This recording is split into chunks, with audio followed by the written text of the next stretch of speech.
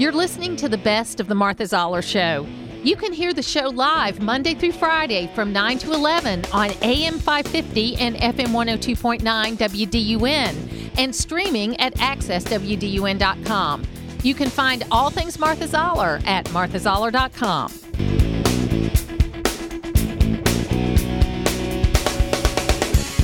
It was the countdown to midnight and the miss of the kick at the Peach Bowl all at the same time. And somebody that was there, who usually talks politics, but we're going to talk a little sports this morning, was Greg Bluestein. Greg Bluestein, I mean, it was like the best game I've ever seen. Not the best game we ever played, but the best game I've ever seen.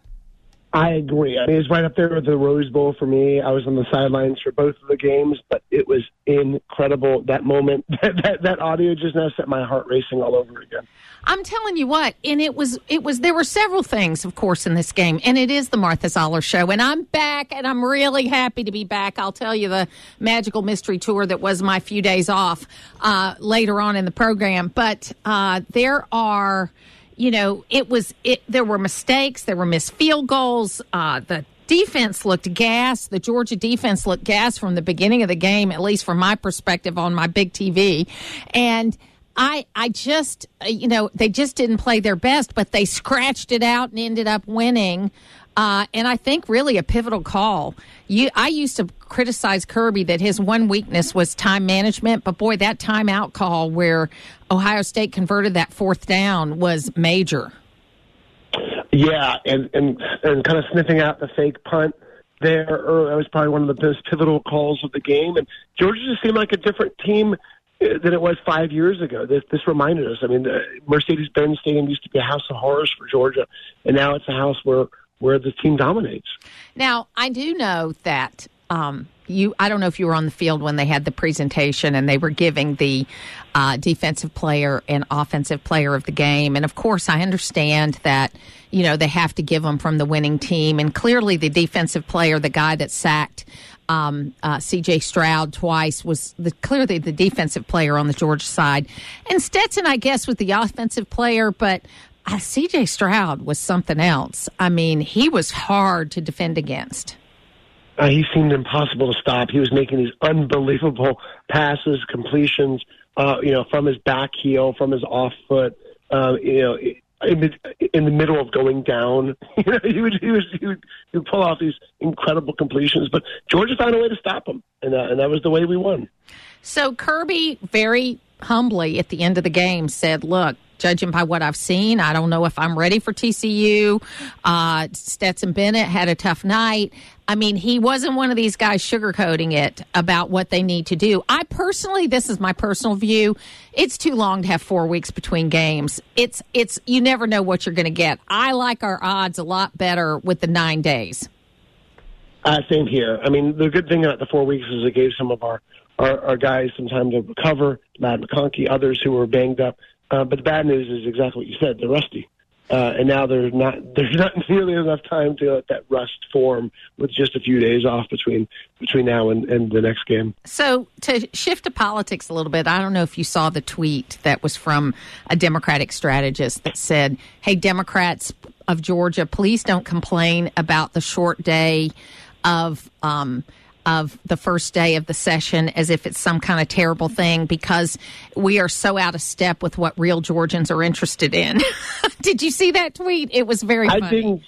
I didn't see it, but I wrote about that shortened schedule, and the thing I always remind folks is that just as many Democrats are going to L.A. and went to Indianapolis last year as Republicans. I mean, Stacey Evans, the former gubernatorial candidate for Democrats back in 2018, she was, sitting kind of front and center in Indianapolis. I don't know if she plans to go to L.A., but she's a diehard Georgia fan, and so are so many other Democrat lawmakers who have no problem with a shortened schedule. And frankly, most days that first Monday is a shortened day anyway. No substantive work gets done for weeks at the state legislature doing these kind of odd year sessions.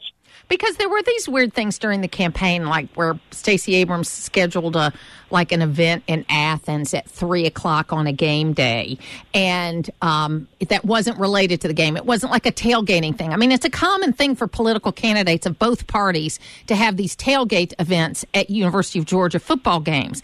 But like Stacey, on 2 occasions, had these like separate events, often different places, at weird times on game days, and it just seems to me to be out of touch. I realize there's a lot of people that don't follow football, but it seems to be you want to be where the people are. Yeah, I kept on thinking that Stacey Abrams would take advantage of game day, saying, hey, this is my plan to legalize sports gambling.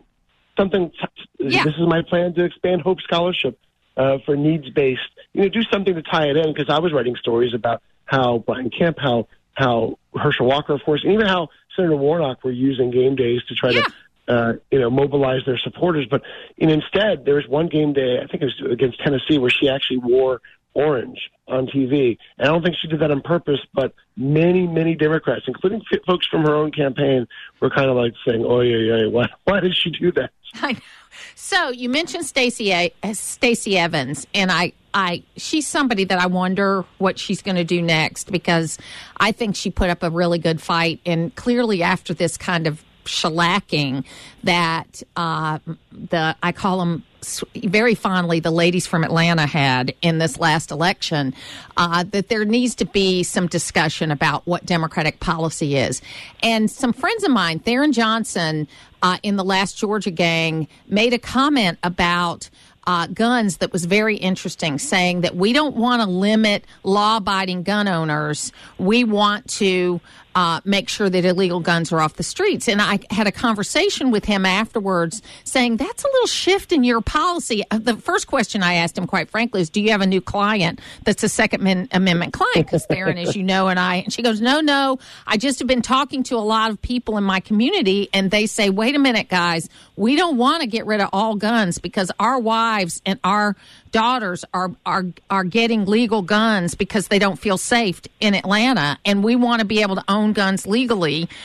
We just don't want we don't want thugs to have guns, okay? And so there's this shift and this nuance, and I've talked to other people like Michael Thurman and other people in the Democratic Party over the last 2 weeks, just kind of wishing them well with the holidays and things like that. And there's going to be a shift in how they talk about the gun issue in Georgia. That'll be interesting. I haven't necessarily seen that yet, but I don't doubt that could happen. In general, I think there's going to be a bigger shift overall. There's some soul searching going on from Democrats because, of course, Senator Warnock won, but everything else at the top of the ticket was bad news for the Democratic Party. And there's going to be thoughts about, and there's going to be talking about how to appeal to the swing voters in a way that Senator Warnock was able to, but in a way that Stacey Abrams, Charlie Bailey, Jen Jordan, others were not quite able to get across the finish line, or even close to across the finish line. Jen Jordan and Charlie Bailey got more votes than Stacey Abrams did. And so there's going to be all this talk about how Democrats can, A, energize their base, but B, reach out to that middle of the electorate that proved crucial in both the governor's race and in the Senate race. Well, and what you saw, as we're kind of a few weeks out now from this, is you saw the fact that you had Republican candidates that got, 52, 53, 54% of the vote. And then the best, even though Senator Warnock won, it was 51.8 or 51.5, something like that. So he still underperformed based on what a majority is. So what you saw was there were several Republican candidates that figured out how to get Republicans, Democrats that were leaning, as well as independents. And there is this smaller Republican and Democrat base and this larger. And I don't mean that independent means they're unaffiliated. I think these are people that are unhappy with the mainstream of whatever their party was, and now they're calling themselves independent. So I think they can be won back by whoever tries to do it, but I don't know if the message is there. And look, we got problems on the right and the left with messaging. I think there's no doubt about that. Sure, and not to trivialize it too much, but I think Senator Warnock won because he claimed the center, and I think Governor Kemp won because he claimed the center. both of them were able to move to the middle in a way that Governor Kemp would be the last person to tell you he's a centrist. He's very conservative. Yes. And Senator Warnock is liberal. His voting record is liberal. But they both found ways to appeal to the center in a way their opponents couldn't. Yeah, it's like, okay, so my daughter's like my liberal, kind of barometer, where she lives in Buckhead. She's an artist. She and her husband love that kind of city life where they walk everywhere and do all of that kind of stuff. And they're pretty liberal in their politics. And, she said, not only do I like Governor Kemp, even though I don't like his positions on guns, I don't like his position on life, but things are pretty good, and I feel like he's working on the issues. She ended up voting for Brian Kemp because of that, even though she voted for Stacey Abrams the last time. She was one of those flip votes. I would wager about 2, 3, maybe even 4% electorate was there with her, and that they were normally Democratic-leaning voters or at least swing voters who had problems with Kemp's stance on guns and abortion and maybe other conservative issues, but like where he stood on education or the economy or other facets. Or COVID. And that's why COVID, or the pandemic. And that's why Kemp comes into 2023, comes into the second session with such a unique place in Georgia politics, because we don't know much about what he wants to do in a second term. He never really had to make that many promises because he was ahead of Stacey Abrams in every single public poll since the primary of last year. So he didn't have to make that many promises. He comes in as a national figure. He comes in with a national fundraising base now. He's a known quantity, not far beyond Georgia. And so he has this unique opportunity.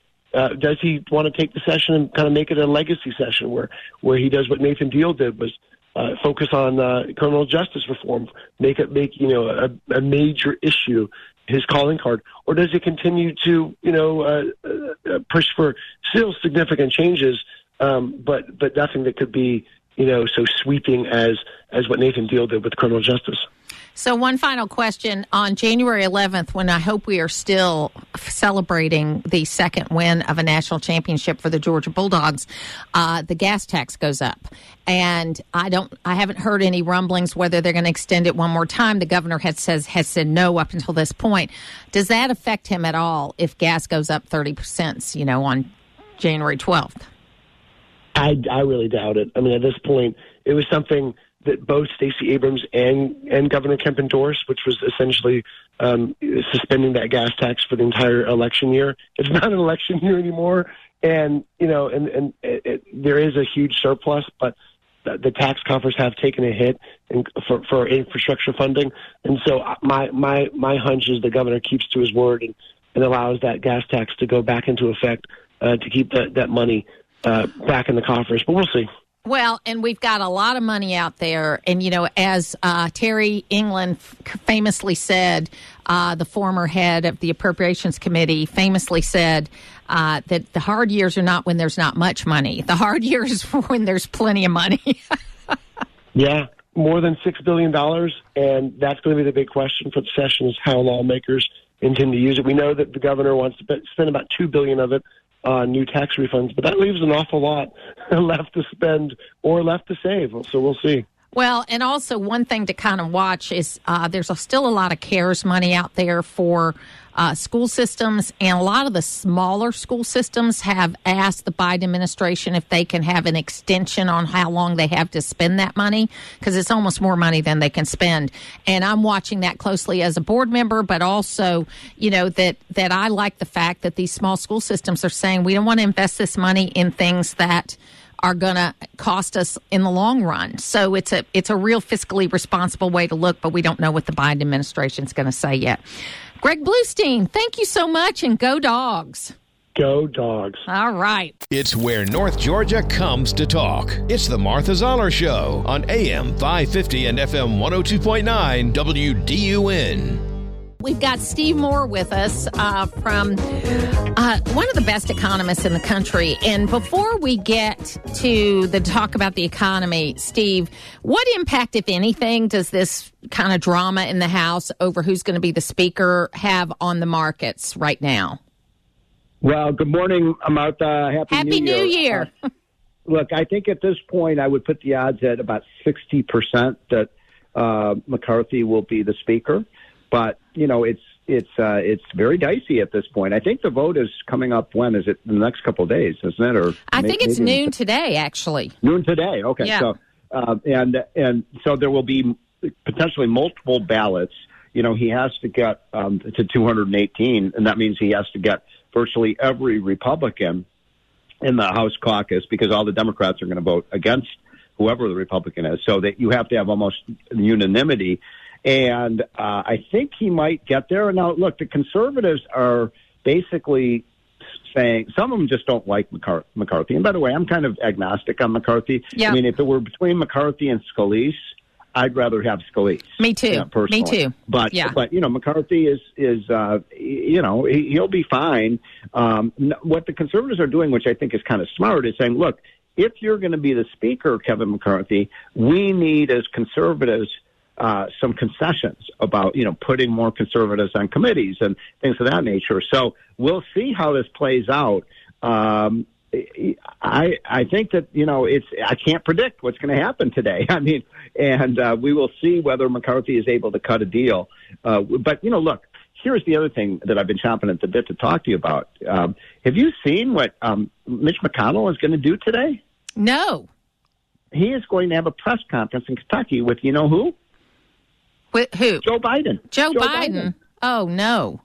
This is outrageous. I'm reading the Washington Examiner headline today. McConnell to host Biden in Kentucky for events celebrating president's economic plan and the big spending, $2 trillion spending bill. Is this man insane? Is he crazy? He is consorting with the enemy. He's celebrating another $2 trillion spending bill. I mean, shame on these Republicans. I think this happened right before Christmas. I forget whether you and I have talked since then, Martha. I mean, this was a betrayal by Republicans to vote for this horrific spending bill. I got to tell you, I've been talking to conservatives and, activists, conservative leaders, Republican donors. They are irate in anger at what the Republicans did in signing off on this massive spending bill. Have you noticed the change in narrative of all of a sudden they're talking about all this bipartisan success that Biden has had? Yeah. Yeah, right. That's the whole point of this. Is Biden's going to go to Kentucky. Oh, we have new bipartisanship. I'm such a great leader. Republicans, Democrats all agree. It's like, no, you've got some rhino Republicans who've signed off on these massive spending bills. And look, I have been someone who has not been a severe critic of McConnell. McConnell's done some very, very good things on the court and making sure that we have good Supreme Court justices. But when it comes to the economy, and he's just a big spending Republican, and this cannot hold because we're playing right into the hands of our enemies. There were 22 Senate Republicans who voted for this new massive spending bill, when they campaigned on getting the budget under control and doing something about the deficit. Yeah, it is. I mean, it is a mess when you look at this. You wonder if McConnell is trying to do some kind of Newt Gingrich, Bill Clinton thing, where they had this big summit. Remember that on welfare reform and all of that kind of stuff. I don't know, but I think that what's on the Biden side, he is very overconfident right now, and he feels like he's going to cruise right into re-election, but it is a long time until 2024. And then on the McConnell side, I don't understand what he's doing, honestly. I don't think anybody can figure it out. And, the problem, but it's not just Mitch McConnell. I mean, first of all, your two Georgia senators have obviously voted for this horrific bill. And I don't want to be a Debbie Downer at the start of the year, but I got to tell your listeners loud and clear that if we stay on this path that we've been on for the last 2 years under Biden of spending $4 trillion that we don't have, $4 trillion, not $4 billion.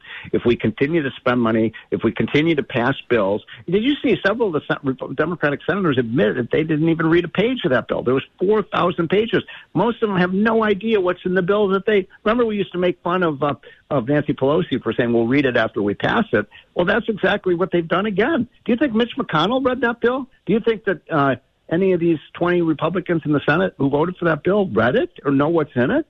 If I sound a little angry, I am, because this is not the way to conduct business. We have a financial crisis that we're facing if we continue to spend and borrow money like this in Washington, and these guys are whistling Dixie. So you're not allowed to say that anymore, Steve. You can't say Whistling Dixie. Okay, but no, I'm just kidding. Is that politically incorrect? I know. It's like, so how do we get, so we're starting the year off chaotically then on the Republican side. So what's it going to take to get people back on track again? I want the Republicans to be true to their principles. Lower taxes, less government, more individual freedom, financial responsibility, the kinds of core values that we believe in as Republicans. And when they start acting like Democrats, now you mentioned the thing with Gingrich and Clinton. I remember that. And by the way, though, in those negotiations, Clinton moved to the right. Republicans didn't move to the left. What's happening? That's right. And they moved to the right. And if you recall, those 4 years were actually some of the last years that we balanced budgets. Balanced budget, exactly. Paid off a little debt. I know people think John Kasich went off a cliff and went crazy, but if you recall, he was the budget committee chairman during that time. He put a good budget together. Yeah. He did a great job during that period of time. So here's a good idea, Martha. I know we're running out of time. Republicans should basically say, we are coming up with a balanced budget plan over, say, 10 years and saying, because there is going to be a come to Jesus moment sometime in the next 6 or 9. I don't know when it's going to be exactly, but there will be a budget standoff, and Republicans have to hold their ground and saying, we are not passing another budget, Joe Biden. We're not signing off until you agree to an 8 or 10 year plan that leads us to a balanced budget. And if the balanced budget is not on the table, we're not approving another penny. And stick on that rock of Gibraltar and don't falter, don't blink, don't back down. I mean, are you with me on this? I am. Martha? Yeah. Okay, good. Yeah. I mean, because, and then what do the Democrats in the media? Oh, Republicans want to shut down the government. They want to default on the debt. No, we are going to have a financial crisis unless we start getting this spending and debt under control. And I'm speaking to the House Republican Caucus next week, and that's exactly the message I'm going to deliver. You cannot blink on this. It's your responsibility as a conservative, an American, as someone who believes in, truth, justice, and the American way, to take a hard stand on this, because I got to tell you, we are going to have a financial crisis in this country if we don't get the debt under control. Yeah, we can't keep spending like this. We can't keep spending, and we've got a president that doesn't know the difference between debt and deficit.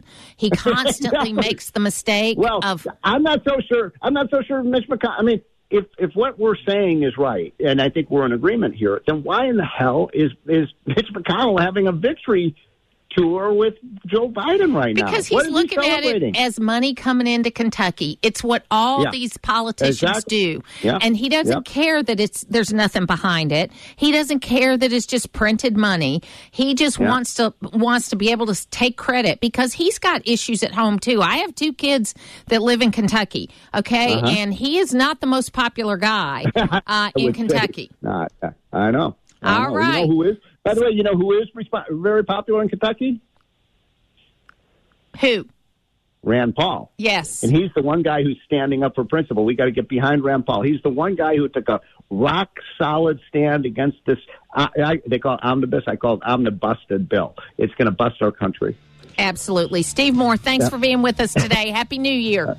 You too. Take care. Bye. It's local radio, and that's why you're listening. It's the Martha Zoller Show on AM 550 and FM 102.9 WDUN. Patricia Murphy is with us right now, and she is one of the political insiders for the Atlanta Journal and Constitution. And there are, Patricia, I mean, before we talk about what you're looking for in the Georgia legislative session, we got a little drama unfolding. We got a couple of Georgia congressmen, or one Georgia congressman that may not be supporting McCarthy. You got a couple of new Georgia congressmen that haven't said one way or another. So it's an interesting thing to watch. It's interesting, and it's really unprecedented. It really just doesn't happen that you have a candidate for speaker, somebody who's already been internally elected by their caucus, now looking at January 3rd, which is the day they always swear in a speaker, and really not having the votes. It's not that he may not have the votes. He just doesn't have the votes right now. And so McCarthy has made enormous concessions to conservatives, to new members, all in the hopes of sort of cobbling together the votes he needs to get elected Speaker by Republicans. But he's not there yet, and there's not much left he can give away. And so even if he does get elected Speaker, he'll go in just an incredibly weakened position, and it's not the day you think Republicans would have since they just won the House and they should be celebrating. You know, it is a different sort of situation, right? When I think back to when Newt Gingrich, didn't actually lose the House, but did lose some ground in the House. And then he resigned, and then Bob Livingston was going to be the Speaker, and he had somewhat, by today's standards, was really kind of nothing. But he ended up saying he wasn't going to be the Speaker. And then we ended up with Dennis Hastert, who ultimately did have some problems that had to be dealt with. So that was a little unsettling, that period of time. But it's surprising to me. And Andrew Clyde, our 9th District Congressman, hasn't said he's in the group of congressmen that say they're not sure. So we'll see what happens. Yeah, and we're getting down to it. They're going to start taking early votes on that House floor, initial votes, the first ballot. And we don't know what Clyde's going to do. He was, as you said, he was in that group of 9 House members who said that they haven't seen anything from McCarthy so far. And that's after all of his concessions. That would lead them to support him for Speaker. The other situation is it's just not at all clear who would be Speaker if not Kevin McCarthy. So if he's not going to get the votes, who else is? Is there some other candidate who's waiting in the wings? What's been most surprising to me is that Marjorie Taylor Greene has been so effusively positive about Kevin McCarthy. She's obviously seen as somebody who was very far to the right, was assumed to speak for kind of all of the Trump Republicans, or many of the Trump Republicans in the House, but those are a lot of the people who have peeled off from McCarthy. So it's a situation where Greene is with McCarthy, who's sort of a 20-year creature of the House, and then other conservatives are not with Greene or McCarthy. So and this is to take very that strange dynamic. To take that one step further, she and Matt Gaetz traveled all over the country talking about the election. Yeah. And Matt Gaetz is leading this charge, who I think Matt Gaetz is a compromised member anyway. He's just looking for the limelight because he is a weakened member anyway, in my view, because of problems that he's had. But they've split on this. So it'll be interesting to see how this all plays out. And, I personally, I don't want to trade a California Democrat for a California Republican, and I would rather have somebody like Steve Scalise. Now, Steve is staying with McCarthy at this point in time. I don't know Chip Roy well enough, who said he's running, and there's a couple of other people that are talking about it. So I think it's going to be a really, for us that watch this, it's going to be a fun day to watch. Oh, absolutely. I live for days like this, and I'm kicking myself for not going to D.C. I should have bought a ticket. Well, and I don't usually think... it's so ceremonial. But, folks, we've gotten so used to saying democracy's in the balance. Democracy's not in the balance. This is rules of the House. They will get this sorted out. It may mean that the Republicans are delayed a day or two getting started, but it's not going to be the end of the world, ultimately, in my view. No, democracy is not in the balance, but I would say Republicans' negotiating position is in the balance. They've got a situation where what McCarthy has already agreed to is that any 5 members of the House can call for his reconsideration. And that gives just a tiny fraction of Republicans the power to recall McCarthy or potentially any other Republican speaker who might have to agree to that concession. And so you have a speaker who is really answering to any tiny faction at any one time, and that doesn't give the speaker a lot of room to run or sort of, kind of cajole his forces. And then it makes you wonder, if he can't get his own votes lined up, what power is he going to bring to that position as he goes up against President Biden and Senate Democrats who really want to be negotiating with a kind of a more united front than this, but we'll see where it ends up today. Well, whoever gets in as Speaker, their stake in the ground needs to be on the budget and getting back to regular order. And that's what I'm writing about this week, folks. So if you go to Access WDUN, it'll be up later in the week because, we've got to have people that are willing to get the budget back on regular budget order. This way that we're doing things is not working, and it is going to be a day of reckoning at some point in time. Now, the flip side of that is we got all kinds of money on the state level, where, as Terry England famously said, the problem is not when you have too little money, because it's easy to say no. It's when you have too much money. So the Georgia State Legislature is getting ready to get in. I think we're going to see more interaction from Governor Kemp than we have in the other sessions because there's so many new faces. What are you looking for on the horizon? Yes, so I think we're going to be looking, just as you said, what role exactly Governor Kemp is playing. It's also an unusual situation here in Georgia because there will be a new House Speaker and a new Lieutenant Governor who is the President of the Senate. And so we have two just brand new leaders, and we don't know exactly what to expect from John Burns and the incoming Lieutenant Governor, Burt Jones. So we're going to really look to see how they establish their own leadership and what issues they bring forward. We've been told to expect a slow start for this session because of that, and because these leaders are going to have to go through sort of an entire process of appointing committee chairs, deciding on an agenda, working together to get to a consensus on that, or maybe not, and that takes time. So we expect a slow start to this General Assembly. Before he passed away, Speaker Ralston had said he wanted to create what he was calling an opportunity agenda, really focusing on sort of the nuts and bolts of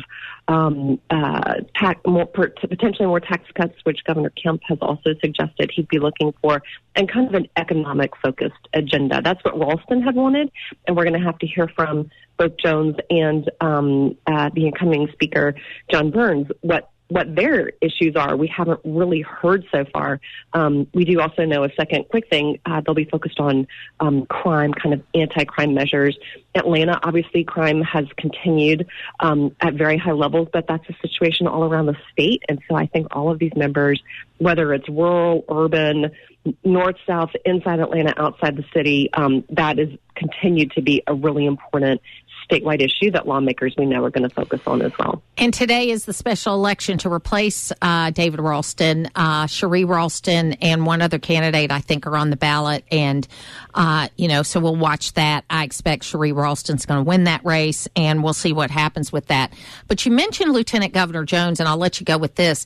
He's been amazingly quiet through this whole transition. I don't know if it's because of he doesn't want to poke his head up and get asked these questions about the January 6th committee or the electors or any of that stuff, or if it's just, hey, he's going to wait until the first day of session when he gets sworn in, and then we're going to see what he's going to do. But I think he's been amazingly quiet. He has been unusually quiet. I would completely agree with that. And he has kept an extremely low profile. I do think that the January 6th committee and the Fulton County investigation of Donald Trump, because Burt Jones served as one of the fake electors, other Republicans call them alternate electors. He was on that slate of electors that was sent up to the National Archives, even though Donald Trump was not elected in Georgia. Burt Jones had gotten really wrapped into that controversy, and now obviously he doesn't want to talk about it. He has said he wants to focus on the future, but that's going to continue to be just a huge series of headlines here in Georgia. And so he'll have to talk about that at some point, but then also we'll be looking to hear what his agenda is, because he's got a new, very powerful role in Atlanta. And it'll be interesting to see, too, how Democrats kind of, fit into all of this, because there's a lot of new Democratic faces, too, because of all the people that ran for statewide offices. So it'll be interesting to see. It'll be interesting. I'm sure we'll be talking about it. We will. Patricia Murphy from the Atlanta Journal and Constitution, the Political Insiders. Thanks for being with me today. Take care. Putting the talk in news talk. It's the Martha Zoller Show on AM 550 and FM 102.9 WDUN. It is the Martha Zoller Show. Rod Huey is here with me. I am. We think we got drama over here. Boy, that's drama. There is a lot of drama, and it is a very strange story, because any family has problems. Yeah. And if you were to tell every bad story about your family, any family would look bad, Rod. Absolutely. But, I don't think it's many of us that has a dog bowl that would smash if you... We'll get into that. We're going to get into that. We'll get into that about that in a minute. Roger Gewolb is joining us right now. He is. We talk to him every other week. He lives in the UK. He is an American, so he has an interesting perspective. And Roger, we can't get enough of this stuff over here, where there are these little clips coming out from the Anderson Cooper and now the Tom Bradby interviews that are running this Sunday. But it seems like here, anyway, that the tide is turning against Prince Harry and Meghan Markle, because it just seems like they're just making stuff up as they go along. Well, I think you're right, Martha. I think it is starting to catch up in the U.S. with the U.K. As you know, I've just come back from America, and I think there are two differences that I observed. The first is that America is having a tough time politically, economically, cost of living crisis, all the rest. But, it isn't as bad as it is in England, where they have almost every public service on strike. The Army and the Navy and the Air Force are running some things. It is so bad. The cost of living crisis and energy and food here are far worse than they are in the States, and people here are really suffering. Nobody can get to work today. This is like the third day this week. There are no trains. And the basic attitude of the Brits is, we've got all this misery to contend with, and here are these two with nothing better to do. And I think their attitude, there is some sympathy in some areas, but I think the general attitude here is these privileged people who have nothing better to do than air their family laundry, which is just something that British people don't do. And as you say, in America, it's a family, for goodness. It's so sad. The second difference is that there was a lot more sympathy to their cause in America than there has been here. I think people here are very angry, bordering on disgust, fed up to the back teeth, and they don't want to hear any more about these two. Now, what's going on drama-wise, as you say, is if you remember the release of the Harry Potter books, millions of pounds and dollars were spent on preventing the storylines from being leaked, and then yet little bits were leaked professionally by public relations people here and there. That's what's going on right now with Bradby and Anderson Cooper and all. They're leaking little bits. My brother pushed me. It's just so silly. People here are sick of it. The sympathy is waning. I felt in the States there was still more sympathy, but I think that's weakening as well now. This is just not something that you do, particularly at a time like this. Well, and it's kind of like, President Biden over the holidays. I have no problem with presidents taking vacations because they're really never on vacation. A president isn't. But instead of going to his beach house in Rehoboth, he went to the U.S. Virgin Islands, which is very expensive. U.S. Virgin Islands, the average American can't afford to go to the U.S. Virgin Islands because it's very expensive to go there. And I think that by doing that, it was a little tone deaf. And that's kind of what's happening. Oprah Winfrey famously over the holidays posted this picture of this opulent dinner table with all her guests there. And she got some pushback and she didn't understand. But I think that when regular people that are working two jobs, say they're a nurse and a firefighter or a pastor and a teacher or something like that, and they're making, $100,000 a year or $80,000 a year together, when they see people that have more money than they can spend in 10 lifetimes doing things and not being aware that other people are having a harder time, they don't like that. They love it when times are good, seeing how good people are doing. But when times are bad, you have to be a little more or a little less tone deaf.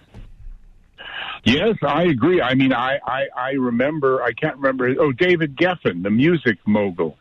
I remember him, I'm sure with the best will in the world, if you recall, sending a picture of him and his friends on his ginormous yacht somewhere in some faraway sea with a sunset, isolating when COVID started, wishing everyone well. I mean, I'm sure he meant well, but people were grinding their teeth. Yeah, and these two haven't. It's like our prime minister here, Rishi Sunak. I mean, he's so rich, he just hasn't got a clue. They're just out of touch with the sort of people you described. So I wish they would stop it. And I think that most people in Britain and the people I spoke to in America are starting to feel the same way, would come to that conclusion. We ran a poll, Martha and Rod, asking, after the Netflix series and the book, what do you think will happen? And there were three questions,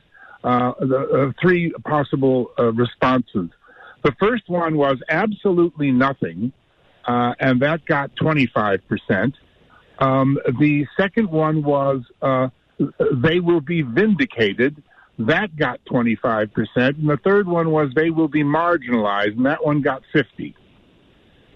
Yeah, I think that it'll be interesting to see how all this plays out. Now, you mentioned Rishi Sunak, who is the new prime minister, who has now outlived, Liz Truss. So he's not gonna be the shortest serving prime minister, but he does seem to be trying to be aware of things that are going on in the British economy.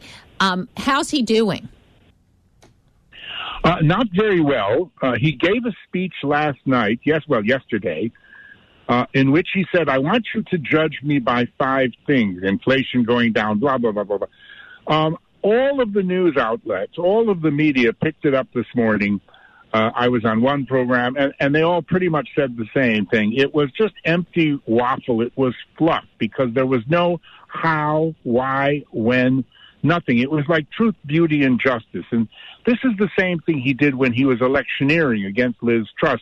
It's just a lot of empty fluff is the way it was felt. He was listeners on Rupert Murdoch's Talk TV channel were asked to rate him out of 10. And the ratings this morning were 1 was 0, 1 was 1, 1 was 3, 1 was 4, and the highest rating was 6. So I don't think that he is perceived as doing that well at all. And today, the leader of the loyal opposition, the Labour Party, Sir Keir Starmer, is going to give his similar speech. And what he's going to spend his time doing, as he usually does, is putting down the Conservatives, saying, they're no good because of this, that, and the other, and we're going to do better. But everybody expects that to be just about as equally empty, because what he'll say is, we wouldn't do this, we'll do that, but without any facts or hard backup or explanation. We've just got a real crisis of leadership in this country. Roger Gewolb, thank you so much for being with us today, and hopefully, things will get better all the way around. Thanks for being with me. Happy New Year, guys. Thank you. New Year. Happy New Year. To hear the full versions of last week's Martha Zoller shows, go to the podcast page at accesswdun.com, and you can follow me on social media at Martha Zoller.